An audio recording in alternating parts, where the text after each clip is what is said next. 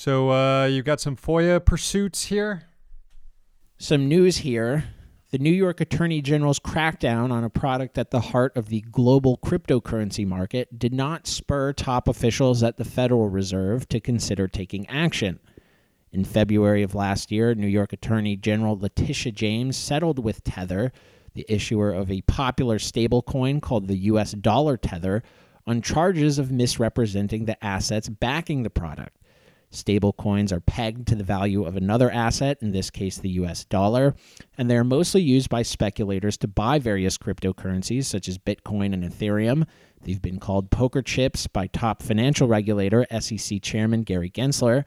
Most financial regulators agree that they operate like banking deposits, and analysts have been worried that there could be a run on stablecoins like old-timey runs on banking deposits, citing the shady operations of Tether, which could cause serious disruptions in the multi-trillion-dollar cryptocurrency market and, more importantly, beyond.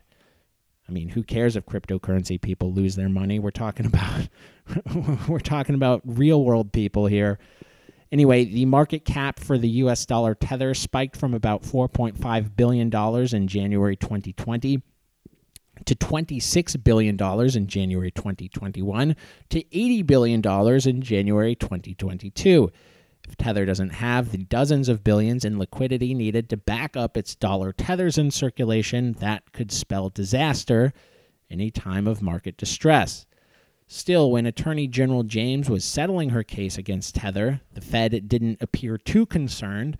The central bank told us that it had 8 pages of documents on the subject matter that it was withholding entirely in response to our FOIA request, citing the deliberative process exemption. And in response to our appeal, the request was still denied, but the Fed told us what the records were for.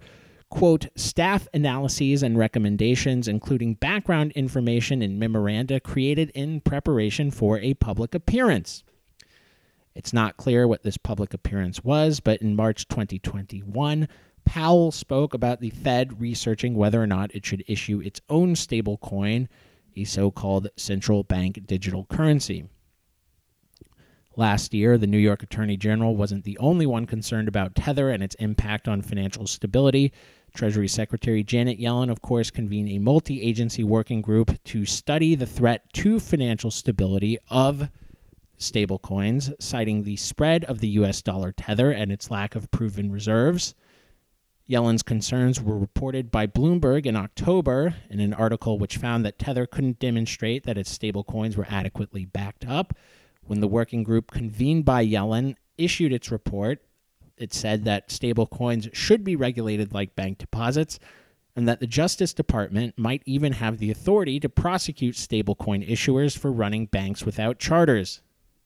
Still in February, as the Attorney General of the state home to the U.S. financial industry sounded the alarm bells, the Federal Reserve was preparing to only consider public statements. I think it was Jacob Silverman who, I'm not sure if he said it on our pod or on a segment I interviewed him for MMN, but he talked about how regulators are always a little bit hesitant to impose new regulations at times of boom, when things are going up and people are making money, which I guess is still sort of the case when it comes to crypto. I know there's been a drop-off in recent months. So, we might not see anything, or we might see just around the edges some regulation or some kind of individual actions against individual companies for misbehaving. But the real regulatory framework that needs to be put in place to govern this entire scam industry probably won't come until the whole thing's crashed. Yeah, now you're right. I was just curious what the price of Bitcoin was this morning. Down 4% today, but it's up since the invasion of Ukraine started. I remember checking on the night when Russian forces were rolling over the border. Bitcoin was down like 7% that night. This is because crypto dummies think that we're going to see a test case for the perfect use of crypto to get around sanctions or to aid governments in distress in war times. It's not going to happen. how does crypto help in a time of war? Like, if you can't log on to your computer, you have no internet service, what use does that shit do?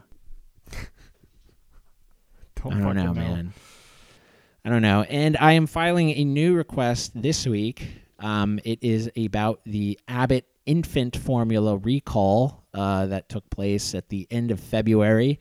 This was related to some sort of infection. Well, I don't want to say infection, but some sort of production screw up at the Abbott plant in Michigan, which produces Similac, Alimentum, and Elecare. It has been linked to numerous illnesses and 2 infant deaths. And as the father of a newborn myself, it has been rather worrisome. I was going to say, you're entering this world of infant formula now. And it's just shocking how generally expensive it is and how it's like put behind the counter at supermarkets. I know it's kind of like, you know, it's been like that for a while, right? And like, I don't want to be like too, oh my God, this is how the world works, when it's been obvious it's been like this for a while and we just live in a cruel, shitty world. But yeah, when you start buying it yourself, it really, I don't know. I guess I'm sounding like I'm making myself the protagonist of reality, so I will stop. Anyway. The protagonists of reality are the cops who will take pictures of the infant formula that they confiscate from people, from crime rings all around the city. So the crux of this request is related to how last week the U.S. Department of Agriculture waived certain rules on WIC, the welfare program for women with infants and children. So this was in response to requests from state governments trying to deal with this infant formula crisis. And WIC, the USDA, decided to waive WIC rules on vendor exchanges, and it decided to waive some, but not other rules on medical documentation and maximum monthly allowances. I'm not exactly sure what my hypothesis is here.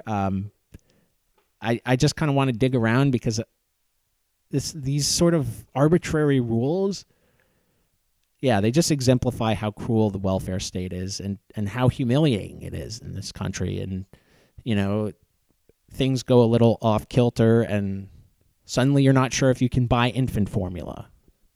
And I don't know. It's fucked. Yep. And we'll relay any information SK finds out here. Also, if you ever have a FOIA request of your own, you can always DM us, slide into the Sentinel's DMs or my DMs on Twitter, or email us, or send us a message on Patreon if y'all are subscribed and prefer that method of communication.